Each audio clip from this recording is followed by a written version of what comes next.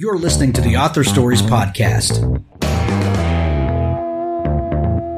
bringing you the story behind the stories and the storytellers. Margaret White, Terry Brooks, Sheena Kamal, Matthew Quick, JT Ellison, Walt D. Williams, Brad Ford, Corey Doctorow, Brandon Sanderson, Robin Mom, Ernest Blind, Jim Butcher, Sherwin Harris. Visit hankgarner.com for archives of all the shows. Today's guest is... Thanks for joining me again for the Author Stories Podcast, where I bring you the story behind the stories and the storytellers. Today, I'm really excited to have Marianne Cronin on the show with me. She has an amazing new book. It's called The 100 Years of Lenny and Margot, and I can't even think of adjectives to describe this book. But if you only read one book this year, make sure this is sitting by your bedside or your favorite reading chair. This is one of those books that will stay with you and linger long after you close that back cover. Welcome to the show, Marianne. Oh, thank you so much for having me. I'm so excited to be here. I'm excited to have you. Marianne, we begin each show with the same question. And that question is, what is your first memory of wanting to be a writer or storyteller? That's such a great question. I listened to the Vari McFarlane episode yesterday, so I'm prepped. So my first memory is I was in year one, which is when you're about 5 or 6 years old, and our teacher at school had asked us to write a story. And I was writing this story about a rabbit, and I'm sure it was a huge rip-off of Beatrix Potter's Tales of Peter Rabbit. And it was all about this little rabbit who lived in a warren, and he went to the city and he didn't like it. And the teacher had to stop me from writing to tell me that it was time for break, like to go outside and play. And I just remember thinking, I don't want to stop, I want to keep going. And I think from then on, I have been just scribbling and writing ideas and stories down at an insane pace. I love that so much. So you were, I think it's safe to say you were a fairly bookish kid. Were you one of those kids that walked around with their nose in a book? Oh, absolutely. And I loved reading, but I also loved TV, which I think is something that authors don't talk about as much. But I always found that such a great sort of like diving into your imagination and, a really rich place for inspiration. So, yeah, I was always reading a book or watching TV or writing. I had a whole host of notebooks that my mum's kept that I've looked through recently, and they're just full of insane scribbles. But it meant a lot to me at the time, I'm sure. That experience that you had where the teacher had to interrupt you to go outside, do you remember any other experiences you had where an adult maybe recognized this storytelling gene that you had and encouraged that? Yeah, absolutely. A few years later, when I was about 8, 9 years old, my family had gone on holiday to a little house in France. And it was this really old house full of dark wood. And there was a locked door in this house that we weren't allowed to go into. And so when we returned for school in September, we were asked to write a story. And I wrote this story about this ghost that lived behind the door. And it was 6 or 7 pages of my exercise book. And I think other kids were maybe writing 1 or 2 sides and kind of like looking forward to the end of the task. And I just couldn't stop. And the teacher, she read it. She gave me some house points, which sounds very Harry Potter. But she gave me some house points, and she sat down and she read it to the class. And I was really embarrassed, but I was so thrilled. And I just remember being like blushing, but being so excited that she'd seen something in my writing. And I sort of still credit her with giving me that confidence to be like, people are going to sit and listen to these things that you're writing one day, which I think is really lovely. Absolutely. The 100 Years of Lenny and Margot is a book that just completely transports you as a reader, and you get so involved in these characters' lives that you kind of can forget that the world that the rest of us live in exists for a little while. Do you remember the first book, or maybe it was a series of books or an author that you experienced as a youngster that communicated to you that books could transport you to another place, that you could get involved in these people that don't exist in their lives, and that stories could become bigger than real? Yeah, that's such a great question. Yeah, so I was a huge fan of Jacqueline Wilson, and she's a huge writer over here. I'm not sure if she's as popular in the US as she is in the UK, but she has written so many books, and one of her books is called The Lottie Project, and it's about a young girl who is doing a school project on the Victorians, and she falls into this kind of dream world where she's a Victorian, and she writes these kind of diaries. And as a kid, I was really into history, and I just remember being so absorbed into this book and completely obsessed with it. And I just remember that feeling of like, I was sitting here looking at this page, but in my mind, I was somewhere completely different. And I'm pretty sure my mum had to like tear that from my hand to get me to go to sleep. I love that. Marianne, you have a PhD in applied linguistics. What is applied linguistics? It's so much more boring than fiction. So it's basically so theoretical linguistics would be making up theories about language. So, for example, really old gender theories might be that women use words like fantastic or great more than men, whereas applied linguistics is taking those theories and applying them to sets of data and sort of, recording people, analysing data and seeing whether those theories hold up in the actual real world. So my PhD, which I was doing at the same time as writing the book, was a lot more fun than that. And my PhD looked at why we find impoliteness funny. So specifically, I was looking at impoliteness in sitcoms. So why do we find it funny when Ross screams at Rachel, "We were on a break"? Why do we giggle when people scream at each other and say offensive things in a sitcom? So that was what I was researching for my PhD. So what was it about linguistics that captured your imagination? Like, what is it about language that you love so much? Oh, I think it's just so fascinating. And I did my undergraduate degree and I cried on the last day of my lectures because I didn't want it to end. And all my friends were like, yes, it's over, we did it. And I was just heartbroken. And that was my first kind of inkling that maybe I should keep going with academia for a little bit longer. So I started doing my master's degree and absolutely fell in love with applied linguistics. And then my PhD, I just happened to meet this incredible supervisor and she really pushed me. She said, you can do this for a PhD. You have to start applying for research funding and all those kinds of things. And so it just drew me in. I'm just fascinated with the way people communicate and how language makes us respond, which I think obviously makes a lot of sense being a writer now. Sure. I think of J.R.R. Tolkien, who was a philologist and who created languages, and he kind of famously created the languages of Middle Earth, and then the stories that came out of that. What's the difference in a philologist and a linguist? Ooh, that's a very technical question. I don't know. I think for linguistics, it's more about the analysis side of things, and linguistics sort of branches off into lots of subsections. So you have metaphor analysis, which is something that I was really into, political linguistics, gender and language, child acquisition. So it really does split and get very kind of specific into the subfield that you're interested in. But primarily it's about understanding language and use. So we have all these ideas about how we use language, but how do we really use language? Like what happens if we record people and they forget they're being recorded? What happens to their language? How do children communicate? How do they learn slang? All those kinds of things that just I could bore you with for hours. Well, on the surface, they may not feel connected, the study and writing fiction. Yet, to hear you talk about language and linguistics, it almost feels like it's an extension of fiction writing, or maybe fiction writing is an extension of the studies of linguistics. It's all about how we communicate.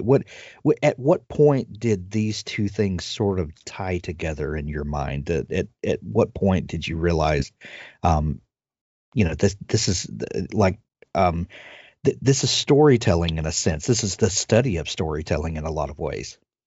Yeah, there's so many things that sort of spring to mind with that question. I think one of them was I started studying stylistics, which is a branch of linguistics, and it looks at how language in fiction creates effects in the reader.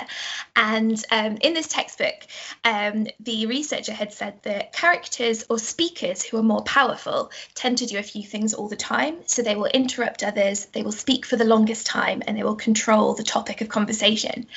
And so when you apply that to language in literature, when you have an overbearing character, when you analyse their language, usually that's what they're doing. And so for me, that felt like that just switched a light on.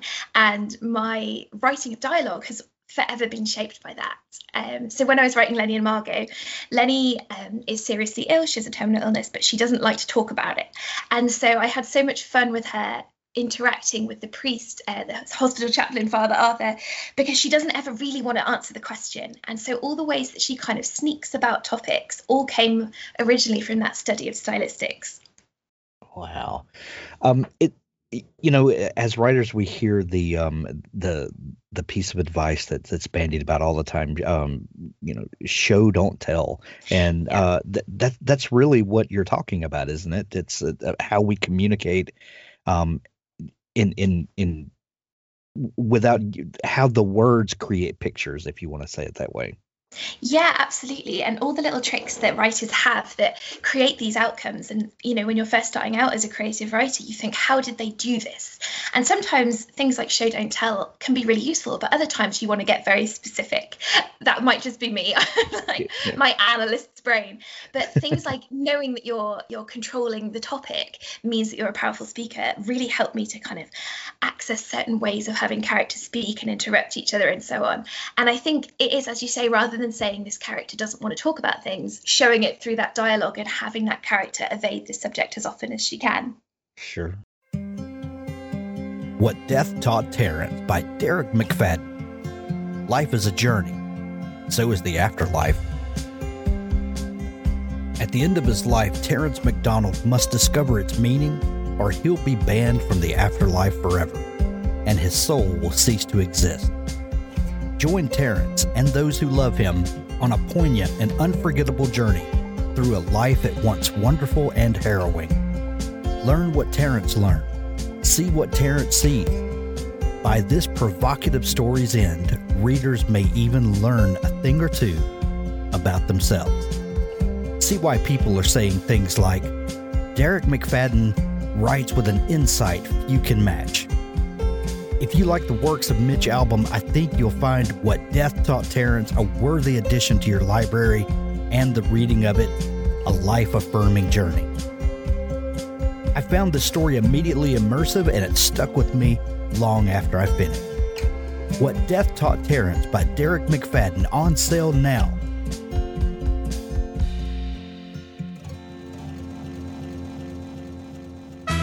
Authors, I have a fantastic new service to tell you about. It's called PubSite. PubSite is a service to help you build your very own website, your home on the web, where you can promote your work and give your fans a place to connect with you. PubSite is a website platform that allows every author, regardless of budget, to have a great-looking professional website developed by the book marketing professionals at FSB Associates. PubSite is the new, easy-to-use DIY website builder developed specifically for books and authors. Whether you're an author of one book or 20, or a small publisher, PubSite allows you to build, design, and most importantly, update your website pain-free. No need to be dependent on a designer or webmaster to make a small but costly change to your website. Save the money and do it yourself. PubSite is the best platform for authors because it's a book-centric platform. PubSite was built just for authors and small publishers. Every design, feature, and layout is book-centric. They have customized designs for you to use. It's easy to build. No coding or HTML is necessary to create a stunning, professional-looking website with all the features you want.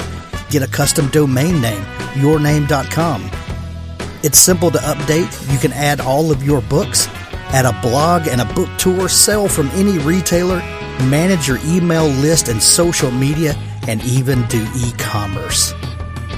Build your website with a 14-day free trial, then pay just $19.99 per month, which includes hosting. And we offer packages starting at $499 to set up the website for you.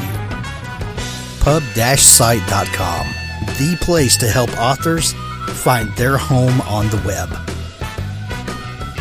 So you said that you started writing the 100 Years of Lenny and Margot while you were doing your PhD thesis. That those are like, are you a glutton for punishment or Yeah, I think when I look back now, the book took 7 years from the first draft to the final draft, and I can completely see why, because there would be some days I'd be in my office doing my PhD, on Word, writing, and then I'd come home, have dinner, sit down, open Word, and be like, right, Lenny and Margot, and my brain would just be like, nope, and like, we need to put some Netflix on, we need to just kind of decompress a little bit. So for me, it really was, the reason it took me so long was because of that, trying to balance those kind of two, the analytical and the creative sort of demands.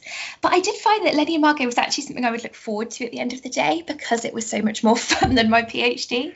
I really enjoyed sort of having that in the evenings or at the weekends as like a little treat, I suppose.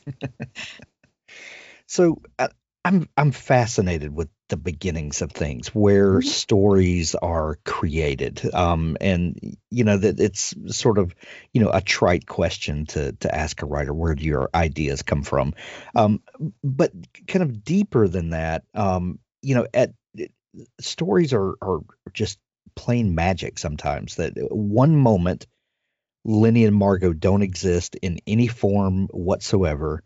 And then either a character walks onto the stage of your mind, or you're sort of daydreaming and you start playing the what if game in your mind, where, what if this, plot device sort of worked its way out to its natural conclusion? What would happen there? And then characters populate that plot. And then all of a sudden, the 100 Years of Lenny and Margot exist in some form in your mind. And then, then it's the process of you excavating that story, if you want to look at it that way. But how did these characters come to you? How did this story of these two people, come to inhabit your mind? Yeah, I think there were quite a few things that happened simultaneously. And when I look back now, I'm like, oh, that's where that came from. So sort of as I started talking about the book more with people, I've realized, oh, that was where that came from. So when I started writing, I was 22, and I'd gone to the doctor's just for a normal appointment. I thought I had a throat infection, and I said to her, oh, my chest feels like a little bit fluttery. And so she did a heart test, and she said that my pulse was 190 beats per minute. And wow. She said to me, the options are you drive yourself to A&E or to hospital, or I call an ambulance. I have to do one of these two things. And I was like, oh, I'm really hungry. I've just come from work. Can I have dinner first? She was like, I don't think you're appreciating how serious this is. No, you can't have dinner. So I drove myself off to hospital, and they, again, at that point, I think my heart was about 230 beats per minute, which is ridiculously high. But I was quite calm, and they were saying, oh, are you scared of hospitals and doctors? And I was like, no, I'm fine. And so that just led to lots of sort of outpatient appointments over the next few months and weeks, trying to figure out what was going on with my heart. And so because I was only 22, I suddenly felt very mortal.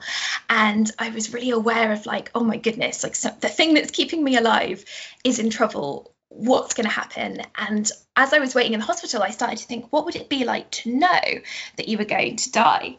And then a few weeks later, I was writing a master's essay on metaphor theory. And I got to thinking about the link between terminal as in terminal illness and terminal as in the airport. And I just started writing. And the first line of the book is the first thing I ever wrote. And the first page is the first thing I ever wrote. Like, it's barely changed from that moment. And it sounds really spooky to say, but it really felt like Lenny just popped into my head. It felt like she visited me and she had to tell me this story, which I feel like for people who are learning creative writing is such an unhelpful answer, in terms of like learning the craft. But it just felt like she was there, and I knew exactly how she would respond to people being kind to her, and I knew how she'd respond to indifference. And so I started writing these chapters with the hospital chaplain, Father Arthur, and that was my way of kind of feeling Lenny out. Where are her limits? What does she do? How does she push people's buttons? And so within the first few days, I had Lenny, and then the next task was Margot, who was quite a lot harder to create. So where did this idea of two characters on different ends of the age spectrum and together they have lived 100 years? How did you come up with that scenario to put these two characters in?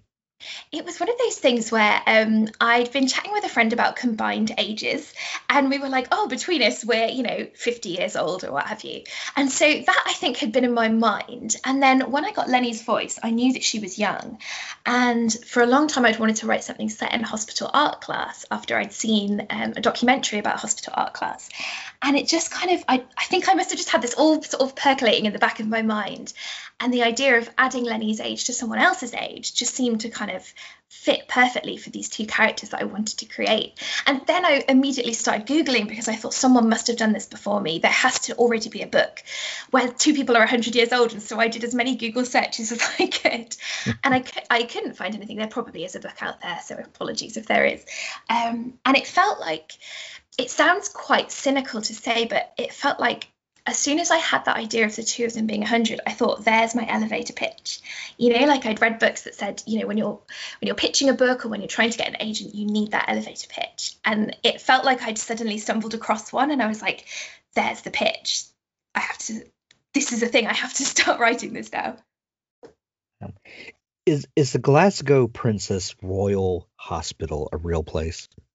It's not. There is a Glasgow Princess hospital that's a maternity-only hospital, but as itself, it is a fictional hospital that I've created, mostly because I didn't want to get into any trouble for having, some slightly quirky characters inhabiting that hospital. I wouldn't want to claim that exists in the real world. This book is such a great vehicle for quirky characters. How did you start thinking about the supporting cast? I think that's one of the things that really took the longest. At first I had Lenny's voice, and then I very, very slowly brought Margot into the picture. And I think for me, I love weirdos. I love quirky people.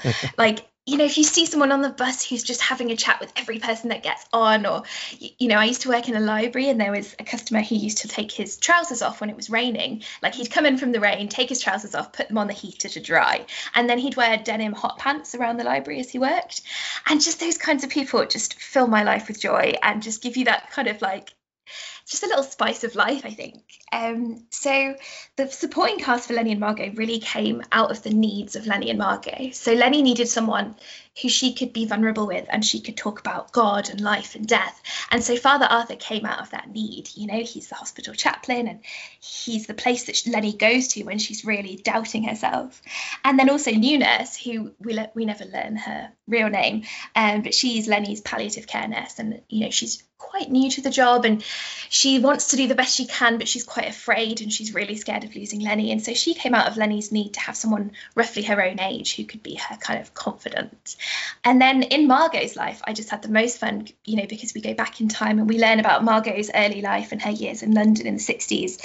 I had so much fun creating, love interests for Margot that offered her completely different things. So she has Humphrey, who she meets later on in life, and he's a stargazer, and he's quirky and unusual, but he offers her all this stability. Whereas in her younger years in London, she falls in love with Mina, and Mina is carefree, but she's really unreliable, and she's quite selfish. And so, but she brings Margot all this kind of excitement and all this kind of sort of drive to just be whoever she wants to be. And so I think for me, the supporting cast came out of what do Lenny and Margot need, and how can I bring people to give them what they need.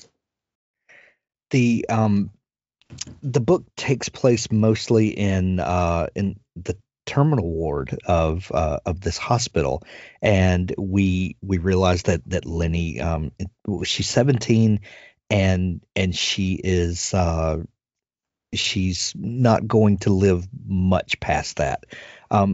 This story could have a very dark and somber tone to it, yet it has the exact opposite. How did you kind of wrestle with these emotional extremes of, this is a dire sort of I'm at a lack for words here. The outlook is very somber and dire. Yes. Yet her response is not. When you're thinking about this character, how did you start realizing kind of how she would rise to the challenges that she was facing? I'm so glad that you said that, because one of my big fears with the book was that it would be this big, dark, sad, depressing tale. And Sure. it's been, And not that there aren't serious moments in the book, and mm. I don't mean to convey that, but yeah. Yeah, I think it's been such a joy to sort of to hear from reviewers and readers that they've been laughing at moments and that they found it an uplifting and ultimately kind of, a life affirming book. Because when you're writing, obviously it's just you writing, and I was sort of thinking, is this all getting a little bit too gothic and dark, and nobody's going to want to read this? So for me, I think one of the things that I find really interesting in sort of British culture is the idea of gallows humour, and the idea that as soon as things get serious, a lot of British people, we immediately try and make a joke out of things, this kind of absolute refusal to take ourselves too seriously. And I think one of the things that really helped me was I watched this documentary that was on Channel 4 in the UK, and it was called My Last Summer. And for the programme, they got several people who were terminally ill all together to spend a summer together in this house. And what amazed me was how much laughter there was, and how many jokes they had, and how incredibly alive these people were, even though they were facing this horrible thing. And so much of Lenny's positivity was inspired by those people in that documentary. And I think because she's 17, Lenny's just absolutely full of life. She hasn't given up, and she's cheeky, and she's irreverent, and she tries to push people's buttons, and she tries to get away with things, and sometimes she uses her illness to try and get away with things. And I think those are all the kinds of things that I would be doing if I was in her position at 17, just trying to get the most out of life that I possibly could. And for me, for the humour, there were no parts where I was writing where I thought specifically like, oh, this will make them laugh, or this is the funny part. It was mostly me trying to make myself laugh while I was writing. And so I always think I have a really weird sense of humour. So it's been really nice hearing that people have found bits funny as well. Were there ever times in the writing that the relationship that Lenny and Margot developed, that did that relationship ever surprise you? Did you learn things about human nature and maybe about yourself in discovering these characters? Yeah, I think the main thing that surprised me was how easy it was for them to trust each other. And I remember sort of going back during the editing stage and thinking, will the reader be frustrated that they've formed this immediate bond? Do they have enough time to trust each other? But it really felt like these two characters just kind of saw each other and kind of clicked. And I like to think of them as non-romantic soulmates. They were always meant to meet each other. They're kind of each other's other half, if you will. And so for me, like, it was just the idea that I could just relax a little bit and just let these characters kind of just be who they are, and they're already matched to sort of have this incredible relationship. And I think with Margot, I mentioned that Lenny popped into my head and just kind of was this really clear voice. But for Margot, it was a much longer, much slower process. And in the first draft, Margot was nothing like she is in the book now. She cried all the time, and she was a bit of a downer, and she was just this really kind of, she lost herself a lot to Lenny. Lenny's voice completely overpowered her. And I realized that I was kind of, in terms of like filling in Margot's backstory, I was really coming up against my own ageism, my own limited ideas of what this, in inverted commas, sweet old lady might have done in her life, and who she could be, and what things she could have done. And when I stopped thinking of Margot as like a sweet old lady and thought of her more as a 20-year-old, in London, I was able to sort of write someone so much more interesting. And as soon as I let go of all those ideas of like, well, I can't have a sweet old lady who is bisexual, I can't have a sweet old lady who's done these crimes, as soon as I let go of that, I had so much more fun, and Margot just suddenly felt so much more real to me. I love that so much. The paintings, what a great story device that you came up with to explore, especially Margot's history, but Lenny's as well. And where did the idea for having these two characters to do a painting from each year, because what a great, there are lots of different ways that we've seen characters' backstories told throughout all the books and movies that we love, but this was a really unique idea. Where did this idea come from? Oh, thank you. So I mentioned earlier that I'd seen this documentary. It was about a hospital art therapy class and like what it was doing for the patients. And this was honestly probably about 20 years ago, and it just stuck in the back of my head as like that would be such an interesting place, because in hospitals, you've got people who are there for a broken leg, and you've got people like Lenny and Margot who are living out the final days of their lives. And if you get an art room, you're basically putting them all in together, with this complete range of like emotion and sort of stakes and so on. So I knew that I wanted to do something in a hospital art room, and once I'd landed on the idea of them being 100 between them, it just kind of felt like this perfect thing that, how people write like Lenny was here on the wall, and Lenny has this kind of above her hospital bed there's a whiteboard where the nurses have written her name, and she knows that when she dies they're going to erase her name and write the name of the next patient. So Lenny has this thing in the back of her mind that she needs to leave her mark on the world. She needs to leave something that says Lenny was here. And so I think the paintings for me just felt like a perfect way for her to do something more permanent, and for her and Margot to create something sort of physical out of these mental memories, so that there'll be something left of them when they both pass away. Father Arthur for me is one of the best characters of the book. Is he based on anyone that or was there anything that informed this character? Oh, thank you. I love Father Arthur, and I always try and steer the conversation towards him because I love him so much. So Father Arthur is very, very loosely based on a really good friend of mine. And we met at university. And to give like a little bit of backstory, my parents are both atheists, but they sent me to Catholic school. So as one does. As you do. And like it was a really scary, very serious Catholic school. And I'm a naturally very obedient person. So I was at school trying to be the very best Catholic I could be. And then at home, my mum and dad would just be kind of making jokes about it and sort of being like, okay, so what's all this? What are you doing today? And so I came out of school with this hugely confused idea of who I am and what I believe and religion and everything, which is obviously a huge question. So I started at university, and I met my friend, and he was also from a very religious upbringing, but he was leaning more into the religion, and I was leaning more into like, maybe I'm agnostic, maybe I'm an atheist, I don't know. And we just had these conversations. I would pop into his, in a halls of residence, we had all these bedrooms along this corridor. I'd pop in for like a cup of tea and a biscuit, and we'd be in there for hours talking about everything. Like his type of Christianity was different from mine, and I'd never heard of the rapture, and he didn't believe in dinosaurs. And it sounds horrendous when you describe it, but it was the most fun, and we're still really good friends to this day. He has a signed copy of Lenny and Margot. And what I learned from that is that you can absolutely adore someone and have completely different worldviews. And so Arthur came out of this idea that you can fully love someone who's completely religious, even though you're not religious, and they can tolerate and understand and love you, even though you don't believe what they believe. And so lots of Arthur and Lenny's kind of, is there a God, or these theological debates really were gently inspired by my own conversations with my lovely friend. And then Arthur just grew out of there. As I said, I went to Catholic school. I would love to say that Arthur is based on some incredible priest, and I'm sure there are some out there, but he's not based on any priest. They were all scary when I was at school.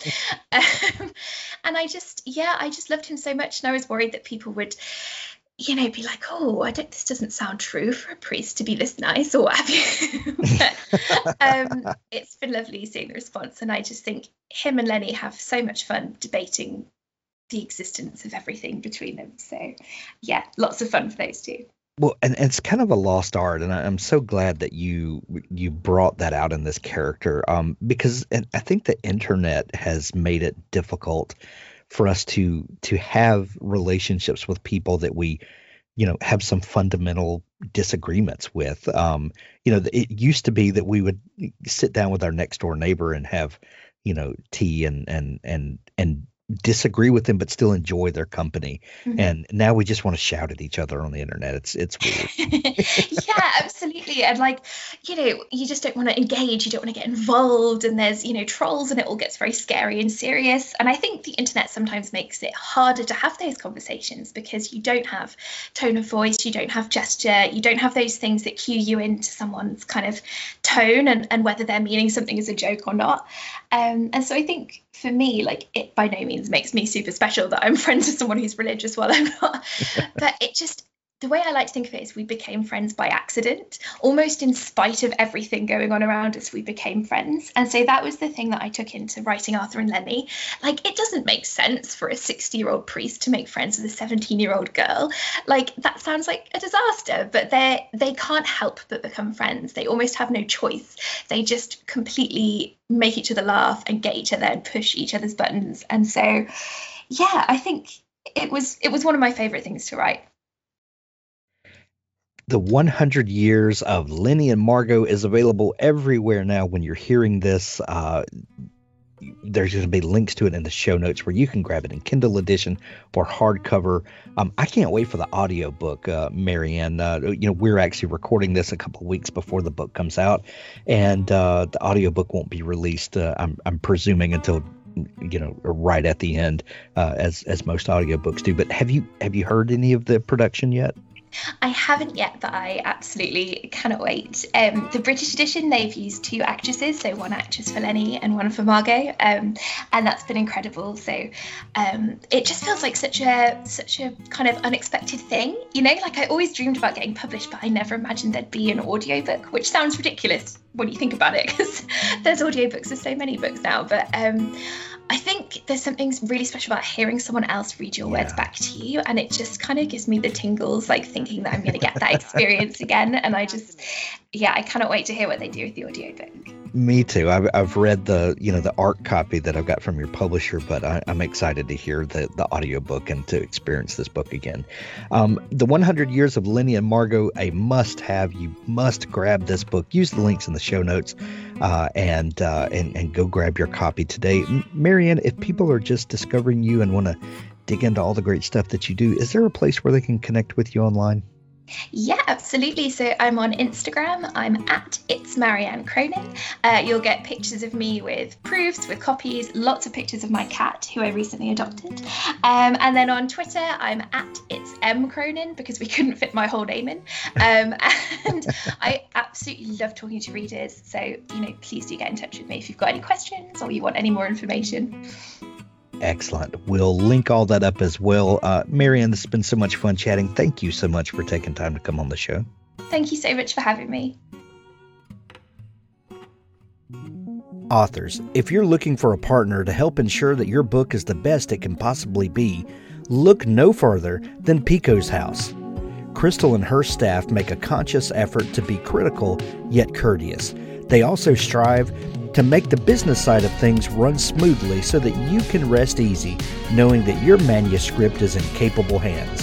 Whether you need beta reading, developmental editing, a manuscript critique, line editing, copy editing, or proofreading, Pico's House is the one-stop shop for you. Check them out today at picoshouse.com to get started.